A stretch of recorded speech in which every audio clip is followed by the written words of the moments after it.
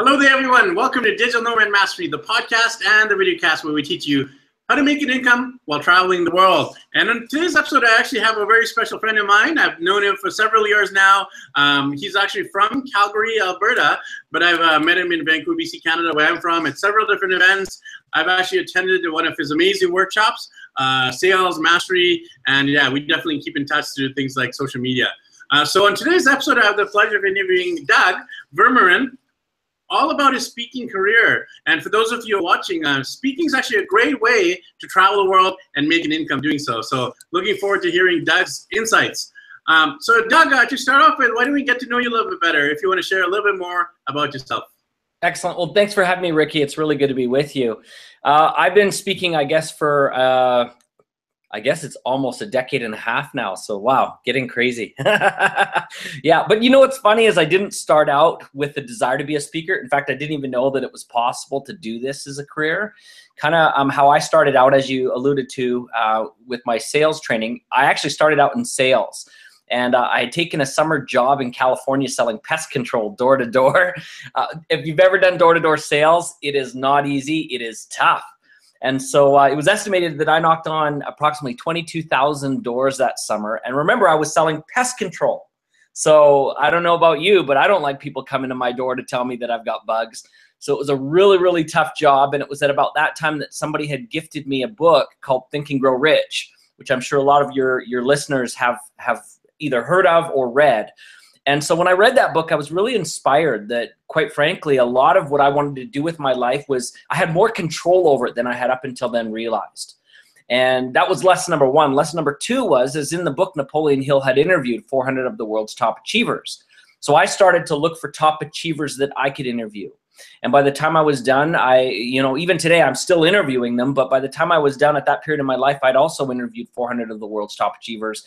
That included people like Richard Branson, Donald Trump, although we don't talk about him too much anymore, Oprah Winfrey, Bill Gates, people like this. And so I had learned what they basically felt were the keys to success. And so that's kind of what led me to start speaking. People knew I was doing these interviews, and so slowly but surely I started getting invited to different community groups and organizations to speak. And this is where it got interesting, because again, I had no idea that this could be a career. So as I kind of got bit by the speaking bug, I decided I did want to pursue this. And maybe the good news was I didn't really know a lot of speakers, so I couldn't go to speakers for advice. And thank goodness for that, because most speakers today are broke. And when you're asking broke people for advice on how to do things well, they give you the advice that got them the results that they're getting. And so I actually turned to my top achievers that I had just interviewed. And so some of these people, again, among them were one of the four founders of FedEx, the former VP of marketing for KFC and American Airlines, the former CEO of Southwest Airlines, one of the former CEOs of Nike and Reebok. So I asked these people, how would you do a speaking career? And so they gave me some very solid advice. And in a very short period of about 6 months, I ended up doing $1.6 million as a speaker. And now generally I do about eight figures every year as a speaker. Yeah. So that's a little bit of my background. Yeah, I can just imagine you knocking on doors back in the day, and now here you are. That's incredible, making 8 figures as a speaker. I'd love for you to share more about the interviews, because that's something I'm passionate about. I've interviewed about 400 people as well. At first, I interviewed about 140, 150 dads, and you were actually one of them. And you interviewed about fatherhood about 2-3 years ago. And then now I'm interviewing, digital nomads, world travelers, people who can actually make an income and travel the world. And I've interviewed about 200 of them now. So I think I'm about 350 total interviews. So it is an amazing way to actually get the insights of other people and really absorb it. Even if no one else listens to any of my interviews, I will have gained a lot. So I'm interested in how you got these big names, because it's obviously hard for bigger names to say yes because they're busy, time commitments, etc. So tell us about how you approached them. How did they say yes? Well, I think probably the most important thing that I learned really early on is one of the success interviews that I did, as I was learning from him and everything else. He said, you know what? There's one question you haven't asked me that's going to change everything for you. I said, well, what's that? And he said, you haven't asked me who else I know that you should talk to. And so I began to use that as a standard kind of phrase. And anytime I'd meet with someone, of course, you have to begin with clarity on your mission, right? You have to know what you're looking for so that they can tell you who might be a good fit for you. And then I would ask that question. And naturally, I would also at times ask for personal introductions. And I'll never forget, I was actually, well, this happened multiple times, but I remember one specific time when I was actually out with my family doing, you know, an afternoon at the fun park, just having a good time. And all of a sudden my phone rang, and it was one of my interviews, who was the former CEO of Fruit of the Loom Underwear. And Bill Farley, he says to me, he goes, "Are you still doing those interviews, trying to talk to the top successful people and all that stuff?" And I said, "Yes, I am." And he goes, "Well, here I am in Costa Rica buying a railroad with the president of Quaker Oats." And he put him on immediately with me. So again, it's that question of who else do you know that I should talk to, keeping those relationships strong so that you can always have them as resources and references. In fact, here's just a little side note. People say that your network equals your net worth. I'm going to say that's totally true. It is true. But the other thing that your network is, it's a safety net. And so whenever you have problems or questions within your own business, you want to have these people as a resource that you can return to find those answers. And obviously, the better your network, the better the solutions are in your life too. So I just made sure that everybody in my network, those really kind of super top achievers, they always understood the goals that I had and the mission that I had to interview and learn about success. I might just mention one quick side note as we move on here.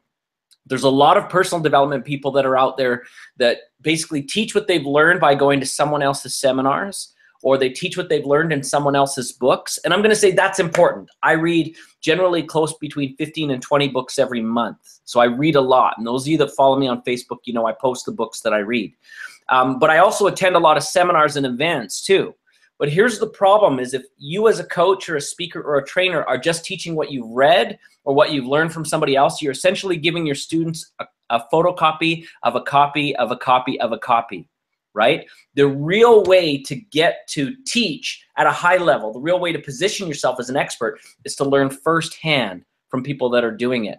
So if you are a speaker or coach, one of the first things I'm going to recommend is you need to go out and seek after top people to learn from directly on a one-on-one basis. That's going to be the quickest way that you become positioned as an expert, and that your information that you're sharing becomes, how should we say, more valuable than anyone else in the industry, because you're sharing stuff that you've learned firsthand. No one else has access to that. You're the only one, right? Yeah, it's kind of like Chinese whispers. You know, if you get it from others, that it goes little by little by little, and then eventually it's so watered down that it's not even authentic anymore. So yeah, I definitely agree with you on the first hand. You know, you went from these interviews to actually starting out in your speaker career, and now you mentioned you're at like, you know, 10 million plus, 8 figures, etc. So I wanna go back to the beginning in terms of your speaking career. Did you start off with just the free speaking gigs a lot of speakers start out with, and walk us through those very formative years of your speaking career, Doug? Yeah, well, I think at the beginning, most speakers probably followed a path like I did, where anytime someone said, "Come and speak," I would put up my hand. You know, I'm the guy. But I quickly learned that there's a difference between a speaking gig and a profitable speaking gig. And I think that's a big difference that most speakers right now don't understand. The other problem that most speakers kind of miss out on is they think that there's really only a few possible business models for them. So in other words, it's either get paid a fee to come and speak, that's model number one, or to speak for free and sell something, that's model number two. And there's far more models than that in the speaking business. In fact, some of them are a lot easier to become lucrative and more influential at. In fact, at one of our speaker trainings, like I do a program called 12 Essentials of High Profit Speakers that focuses on the business of speaking. And we recently did one of these in London, UK. And we found that there's not two business models. You've got a little friend in the back. You got a friend? You got a friend? That's cute. And don't do what that BBC reporter does. Don't do that. We love family here. That's right. Bring her right in. But here's the thing that I learned, going back to my point, is that when we were there in the UK, we found that there are actually close to about 250 different speaking models for the speaking profession right now. And that does include things like mentorship and coaching and even licensing your own materials to other people. So there's a lot more models out there than the speaking business currently recognizes. The other thing too is that I found is that there's typically 5 different kinds of events that speakers can get involved in. Now, the one that most people are aware of is the, speaking for a fee. But I'm going to tell you that that's in fact right now the one that's on the most decline, because of the way that the economy is and the number of speakers that are in the business place today. It is just impossible to find a ton of speaking gigs unless you're a celebrity, an athlete, or a politician. It's just not set up for those kinds of groups nowadays. So you've got to be aware of what the market is doing today for the speaking industry, and most speakers are not. So the five. What are the five? Well, let's give them to you. Okay, so obviously there's the getting paid to speak. Okay, so you're getting out there and you're being given a fee. There's also speak for free, where you sell something. There's joint ventures, where you can partner with other speakers. There's pay to play. Pay to play, actually, to be honest with you, is my very favorite, because that's really, quite frankly, where you can really make some advantages, and I'll talk about that in a minute. And then the last is to simply organize your own events. And a lot of speakers are doing that. The problem is they don't really have the experience to do it in such a capacity that they'll generate a lot of money from it, right? So, you're speaking quite prolifically, now here in 2017.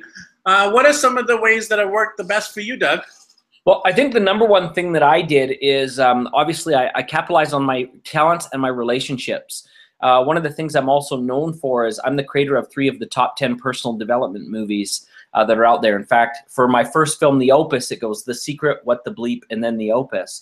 And I think the reason why those films were so successful, number one, is because I leveraged the relationships I had. And in fact, in all of my movies, there's very well-known speakers, everybody from Bob Proctor to Jack Canfield to you name it. So I learned how to leverage those connections. And then the second thing that really put me on the map is I actually did seriously invest in my career. While other speakers are out there building a website or brochures or whatever, my first movie actually cost close to $1 million to make. And because of that, people took us seriously when we came out of the gate, and it really opened doors for me. So one of the things I would encourage speakers to do is to don't be shy to invest. I mean, if you are committed to becoming a speaker, if you're really committed to getting out there and positioning yourself as a thought leader, you've really got to put your money where your mouth is. And it's not enough to just hope that people are going to spread the word on who you are, word of mouth. You really need to invest in the best materials to demonstrate who you are. It's kind of that old adage that if you've got an inferior product and it's painted to look successful, generally people will buy it. But if you've got a superior product and you don't do anything with it, you're still unnoticed, right? Now, can you imagine if you're a speaker and you have great content and you've got something superior, if you will just now marry that superior marketing to it, you'll blow people out of the water. But the problem is, I think that for most speakers, they've got great content, but they remain obscure and invisible, and no one ever hears about them. I mean, you're doing obviously interviews a lot. I've seen you in several different media outlets, everything from Forbes to CNN to NBC to our podcast, etc. So you've really figured out a way to get yourself out there. Tell us about what are your strategies to get yourself known? Because if you're not known, people aren't going to pay you. So how do you get yourself known? Yeah, I think there's a lot of ways to do it. Obviously, I have a publicist that works for me directly, but there's, I guess, how much time have you got in this podcast? Because there's a lot of really cool tips that I use. In fact, in our training, we do one module entirely that is dedicated how to celebritize yourself through the use of media. Media, I think, is probably the #1 way to build credibility, just because, again, you're a speaker, so you're in the business of one to many, right? The problem with most of us is we're satisfied to be one to many, and many is a room of 30 people. Well, it was estimated my last CNN appearance had close to 4 million people watching, right? So you've really got to start looking for the ways to multiply who you are. I love Facebook Live as a great opportunity that most speakers are overlooking right now, because if you get, let's just say, even 500-600 views on a Facebook Live, that means your audience was 500 or 600 people. But most speakers are thinking, well, I don't know if I've got a message to share there. I don't know if I'm polished enough to be there. I don't know how the technology works. Well, it's time to learn it. If you can every single day of your life get 500 people, even if they're the same 500, you're building a relationship. And those relationships are really important to find those that really resonate with you, because those are who your customers are going to be. You see, again, back to this idea of so many speakers are looking for speaking gigs. They're not looking for profitable speaking gigs. To me, profitable means, first of all, finding those that resonate with you, right? Because once you have those that resonate with you, they will become transactional with you, right? So rather than trying to reach everybody, forget everybody. Just find those that really do click and are prepared to become transactional with you. Then that will give you the power. And now, as far as media, there's real advantages if you can get media. Like I said, I hired a publicist, and right now I'm doing, you know, television appearances and radio all over the place. But what I found is that's really a big advantage, because now when there's, say, 5 speakers that are looking to speak at someone's event, and all of a sudden I hand in clips from Fox, Fox Business, CNN, CTV, CBC, all these things, who do you think gets the speaking gig? Well, I do, right? So recognize that it really is important to get that media. And one of the other things too, I'll just maybe mention in passing, is there's a lot of people with podcasts like yours and a lot of, you know, online magazines and stuff like that. Don't be afraid to reach out to those people and offer yourself as a resource, because many times they're looking for guests. And it's kind of funny. I remember I was sitting with Jack Canfield one time, and they read my bio at the beginning of this event, and I turned to Jack and I was like, I'm a little bit embarrassed. It sounds kind of like I'm bragging. And he said to me basically, you know, if it's true, it's not bragging. You're just letting people know who you are. And if you're not going to do it, no one else will.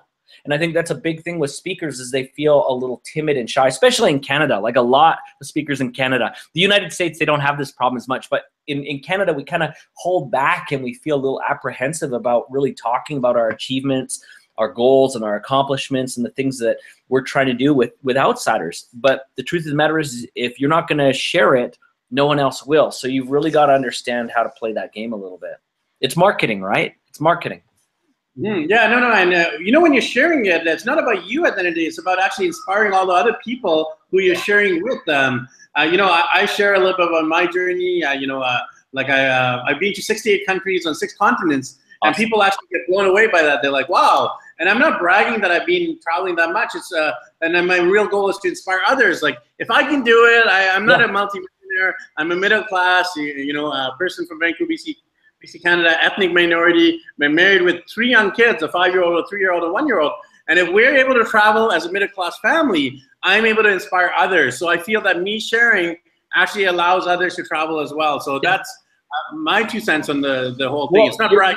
You're right. And here's the deal. Someone once told me you can be bold, meaning bragging or whatever you want to call it. You can be bold as long as you follow it up with value.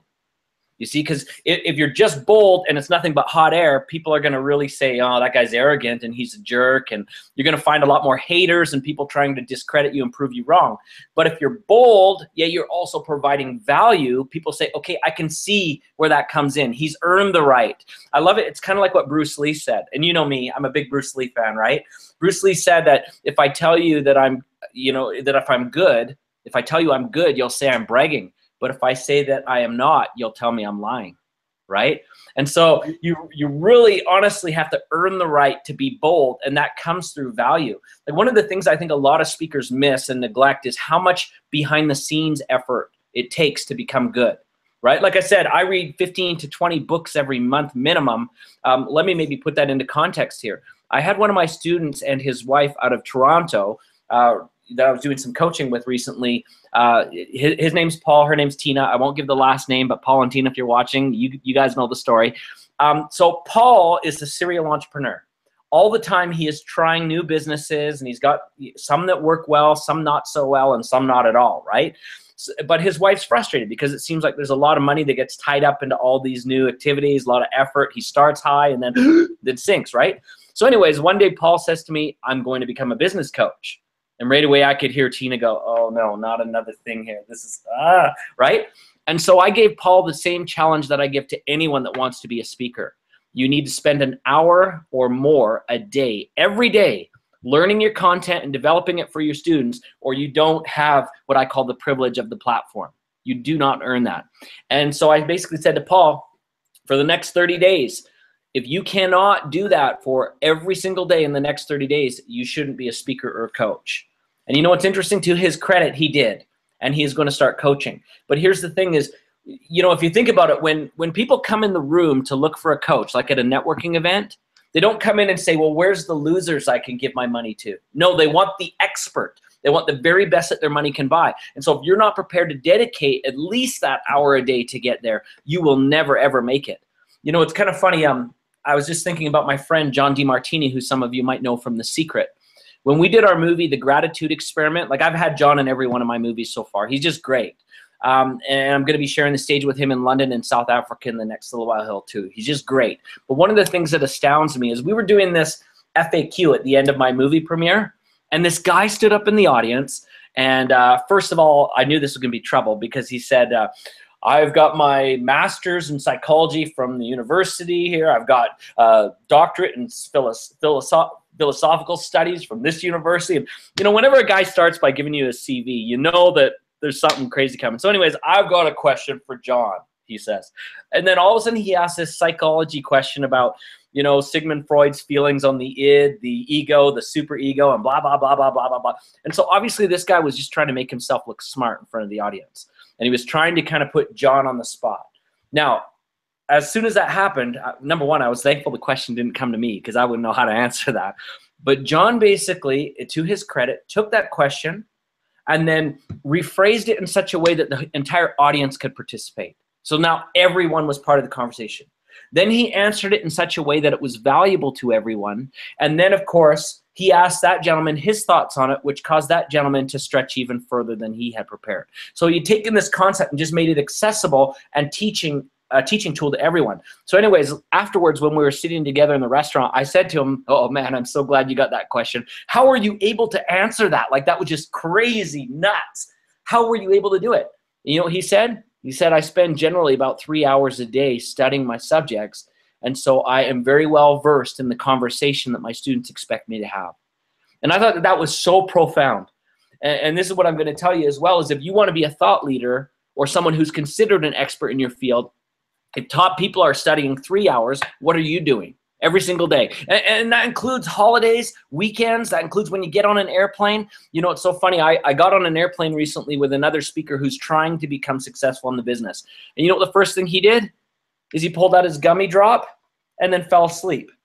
Well, I'm writing books. I'm reading books beside him, right? Like I didn't get that. You've got time where you can focus on what you're doing, yet you'd give it up that easily. This is not a career for the faint-hearted, and work ethic is really a big part of this. And so if you're really looking to play at high levels, you can't squander, you know, your time especially, but you really have to become an expert in everything that you're claiming to be, right? It's important. So, Doug, you know what I'm interested in is some of your struggles and challenges, because sometimes on social media, you see the good stuff. Not just sometimes, but often you see the good stuff. But I know for sure the struggles as a speaker, I mean, time away from your wife, your kids, your grandkids, etc. Stress, packing and unpacking. Walk us through some of your struggles in your speaking career. I think you're right. There are struggles sometimes with family and balance, and then there's also sometimes even struggles with your students and misconceptions. Like one of the big challenges that I struggled with is I was trying to help some of my students, and this is online, and I really am, you know, trying to put this behind me. But I helped a group of my students a couple of years ago by actually doing some investment strategy for them. And some of them did well, some of them lost money, and I wasn't licensed to do so, so they took advantage of that and reported me to securities. Now, I had the best of intention to help them, but it really created a massive thorn in my side, and in fact, it ended up costing me $130,000 as a fine. And so it was a big deal. But here's the deal. I own that, right? Like I will admit, I was not licensed. I was trying to help people, and I overstepped my bounds. So I think that's a really big thing is a lot of speakers do try to be helpful. And the truth of the matter is many of our students, when something goes wrong, they try to put the blame on the teacher or the leader rather than accepting that responsibility themselves. And so I think that that's a really important thing, because most of the people that are drawn to this industry as coaches and speakers are there because they want to support, they want to give, they want to help.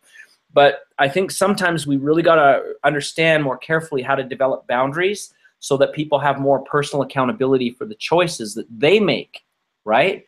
So I see that a lot, not just with me. I've seen a lot of speakers who've had you know, negative reviews online or things like this because their students are not taking personal accountability enough, and they feel like it's the teacher who should be getting them their results. So be ready for that. If you're a speaker, it will happen to you one day. I don't know of any speaker who hasn't been blamed for someone else's inadequacies. Okay, so that's going to happen. You got to have a thick skin to know that people are not all going to support and love you. Okay, so that's a big thing. Now, when we talk about family and you know, life balance, I think that that is an important thing too, because you know, I love my family more than anything, and I'm grateful for their support. But there are times, like for example, when I have to get on a plane and I could be gone for 4 or 5 days without seeing them at all. So that's why, thank goodness for technology, we get good at things like FaceTime and Skype and things like that. So that's good, right? But it is still tough, right? It's really tough. And not just with my immediate family, but, you know, because I'm really connected to my extended family too. I've got 3 brothers and they've all got kids and we're all close. In fact, we hang out all the time. So for me to plan my schedule even 6 months in advance and then have them rush in with like a week later and say, well, are you coming to this birthday party that we're doing this night? Well, nobody told me 6 months ago this was going to be on the schedule. And so a lot of times I find that I do miss sometimes big family get-togethers, which is important to me. So obviously we try to balance that the best we can, but just keeping in mind that, you know, sometimes it's just hard to communicate with everybody to make those things happen. Now, one of the things that has worked for me though is for those of you who do follow me on Facebook, I do a lot of posting with my family and stuff like this. So you know that when I'm at home, I'm actually not doing as much work as maybe some people are. You know, we get off to the amusement park, we go to the zoo, we go have all these fun times. And then when I'm out of the country and I'm on an airplane or I'm in another city, I try to do a lot of work. That way I can be a lot more free when I get home. So it's just really kind of finding a system that works for you. And by the way, one of the things that I'll also suggest is I've got a super awesome wife, and she understands my need that as I kind of get in these creative spurts where I've got to write something down or work on a new book or get on a phone, or funny enough, I was just on the phone with South Africa the other night at 12:30 at night because of the time change. Well, she understands that, and it makes it a lot easier. I've got friends that have, you know, devoted themselves to staying single because they've been through a bad situation where they haven't had the support. I'm going to tell you it's possible, but you just have to make sure those clear expectations for both of you are up front. Some great tips here, Doug. So I'm curious about your vision forward. You've been in the speaking career for like 15 years. You built up a portfolio of like, you know, 10 million plus 8 figures a year. What is your vision in the next few months, years and beyond for your life, for your family, and for your business and speaking career? Well, obviously for family, you know, family is first for me. So I try and make sure that that area is sorted out and satisfied before any other area gets considered. You know, I love my grandkids especially, and they're with us a lot of the time. So right now, in fact, Marcus is just about to have a birthday on the 5th of August. He'll be turning 4, and Desiree last week turned 3. So they're at the age where I love to spend time with them. And for anybody who has kids, like I've got teenagers too, there comes a point where they don't want to spend time with you as much. And so I'm trying to get the time where they love me in as much as possible now, because there'll be a time when their friends maybe take priority or what have you. So I don't want to lose that time. As far as business goes, I'm always looking for how I can serve my clients. And again, for those of you that follow me, you notice that I'm always asking my clients the things about what they want to learn and how they're experiencing things, and I'm engaging them. One of the big problems for many speakers is that they create what they think everyone should learn, right? And I call that a very ego-based product. That's why so many speakers have boxes of books in their garage, because they've written their own idea of what people should learn. And so, and that's also true. You've heard about these speakers that say, oh, I'm going to do a book, so I'm going to go lock myself in a hotel room or on a beach somewhere, and I'm just going to write my book by myself. That's why you're not successful, because the truth of the matter is if someone else is going to buy your book, meaning your customers or clients, you should involve them in the writing of the book, right? Okay, so whenever I'm doing these kind of things, whether it's a seminar that I'm creating or whether it's a book or whatever it is, I'm involving my customers as much as I can, because ultimately a speaking business is not a monologue. A speaking business is a conversation. And until you figure that out, you're always going to be sort of secondary to some of the top thought leaders that are out there. In fact, my newest book, which is coming out in September, is called Learn to Sell or Die. Okay, because I believe in the importance of sales. If you don't know how to sell, you're going to have problems. What do they say about a business? If you don't make a profit, you don't get the privilege, right? If you don't make the profit, you don't get the privilege. So sales is super important. But here's the deal. I don't just want to write a sales book on my experiences of selling. I want to know what people want to learn about selling. What are they struggling with? Maybe some of the things I'm sharing are either, you know, way below their skill level, and I'm giving them some elementary stuff that will make me a basic kind of speaker, or maybe I'm sharing stuff that I think is important that is actually way off in la la land. So I want to have the conversation to approach my ideal people that resonate with me where they are and with what they want to know. And I think that that's an important thing. Now, where's the future of my business going? We just recently signed a deal to do 5 more movies over the next 4 years. So I'll be doing several more movies. Not all of them will be kind of the traditional personal development approach that you've seen with some of our movies. So there'll be some variations on that, but there will be some stuff that is similar to what we've done. Okay, because I mean, we're good at that. We like that, right? We figured out how to make that work for us. I'll continue speaking all around the globe, and I do joint ventures with a lot of top speakers in the world. In fact, if there's viewers here that are watching that they want to grow their speaking business, reach out to me, because I'm also always looking for speakers that want to get to that next level. And I've got room on my stages, and I've got room in our projects to do that. What else can I tell you about the future? I think here's the deal. My best is yet to come, right? Because I'm always looking for ways to improve that and to be of service. And so I guess the way to sum it up is you ain't seen nothing yet, right? Love it, love it, love it, love it. So you haven't seen nothing yet, and the best is yet to come. So Doug, if people wanted to connect with you, you know, pick your brain, get some of your resources, you know, maybe joint venture on speaking, etc., how can they do that? What is your website and different ways that people can connect you with?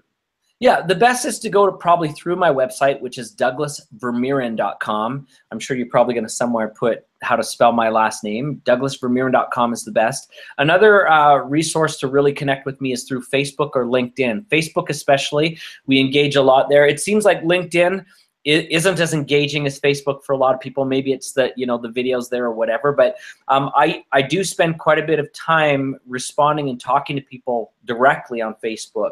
And so, you know, if you're looking to dial in and become part of our community and our conversations, that's probably the #1 place to go.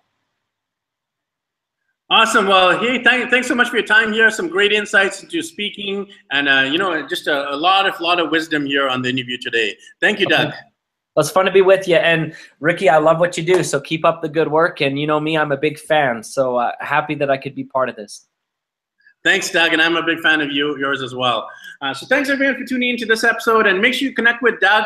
You know, his website's Doug Vermeuren, and I'll actually have the link below. If you're watching this on YouTube, it'll be right in the YouTube description. If you're listening on iTunes, it'll actually be on the show notes. And connect with Doug on Facebook, like you said, and also on LinkedIn, the other social media. He actually does some amazing Facebook Lives during his travels, and just you know, sharing about his family. And I love that about Doug, that he puts family first, business second, and you know, he's got his priorities right. So thanks, Doug, and we'll catch up with you soon, my friend. Thanks again. Thanks everyone for tuning into this episode. Make sure you subscribe to us on YouTube, and you know, leave us a rating review on iTunes as well. And also, we actually have a Facebook group that's active and engaged. It's called Digital Nomad Mastery Community. So if you want to connect with some of the other guests who are on the show, or if you just have any questions about how to become a speaker, how to make money online, you know, definitely connect with us in that group as well. So thanks everyone. We'll catch you in the next episode of Digital Nomad Mastery, the podcast and the video cast where we teach you how to make money while traveling the world.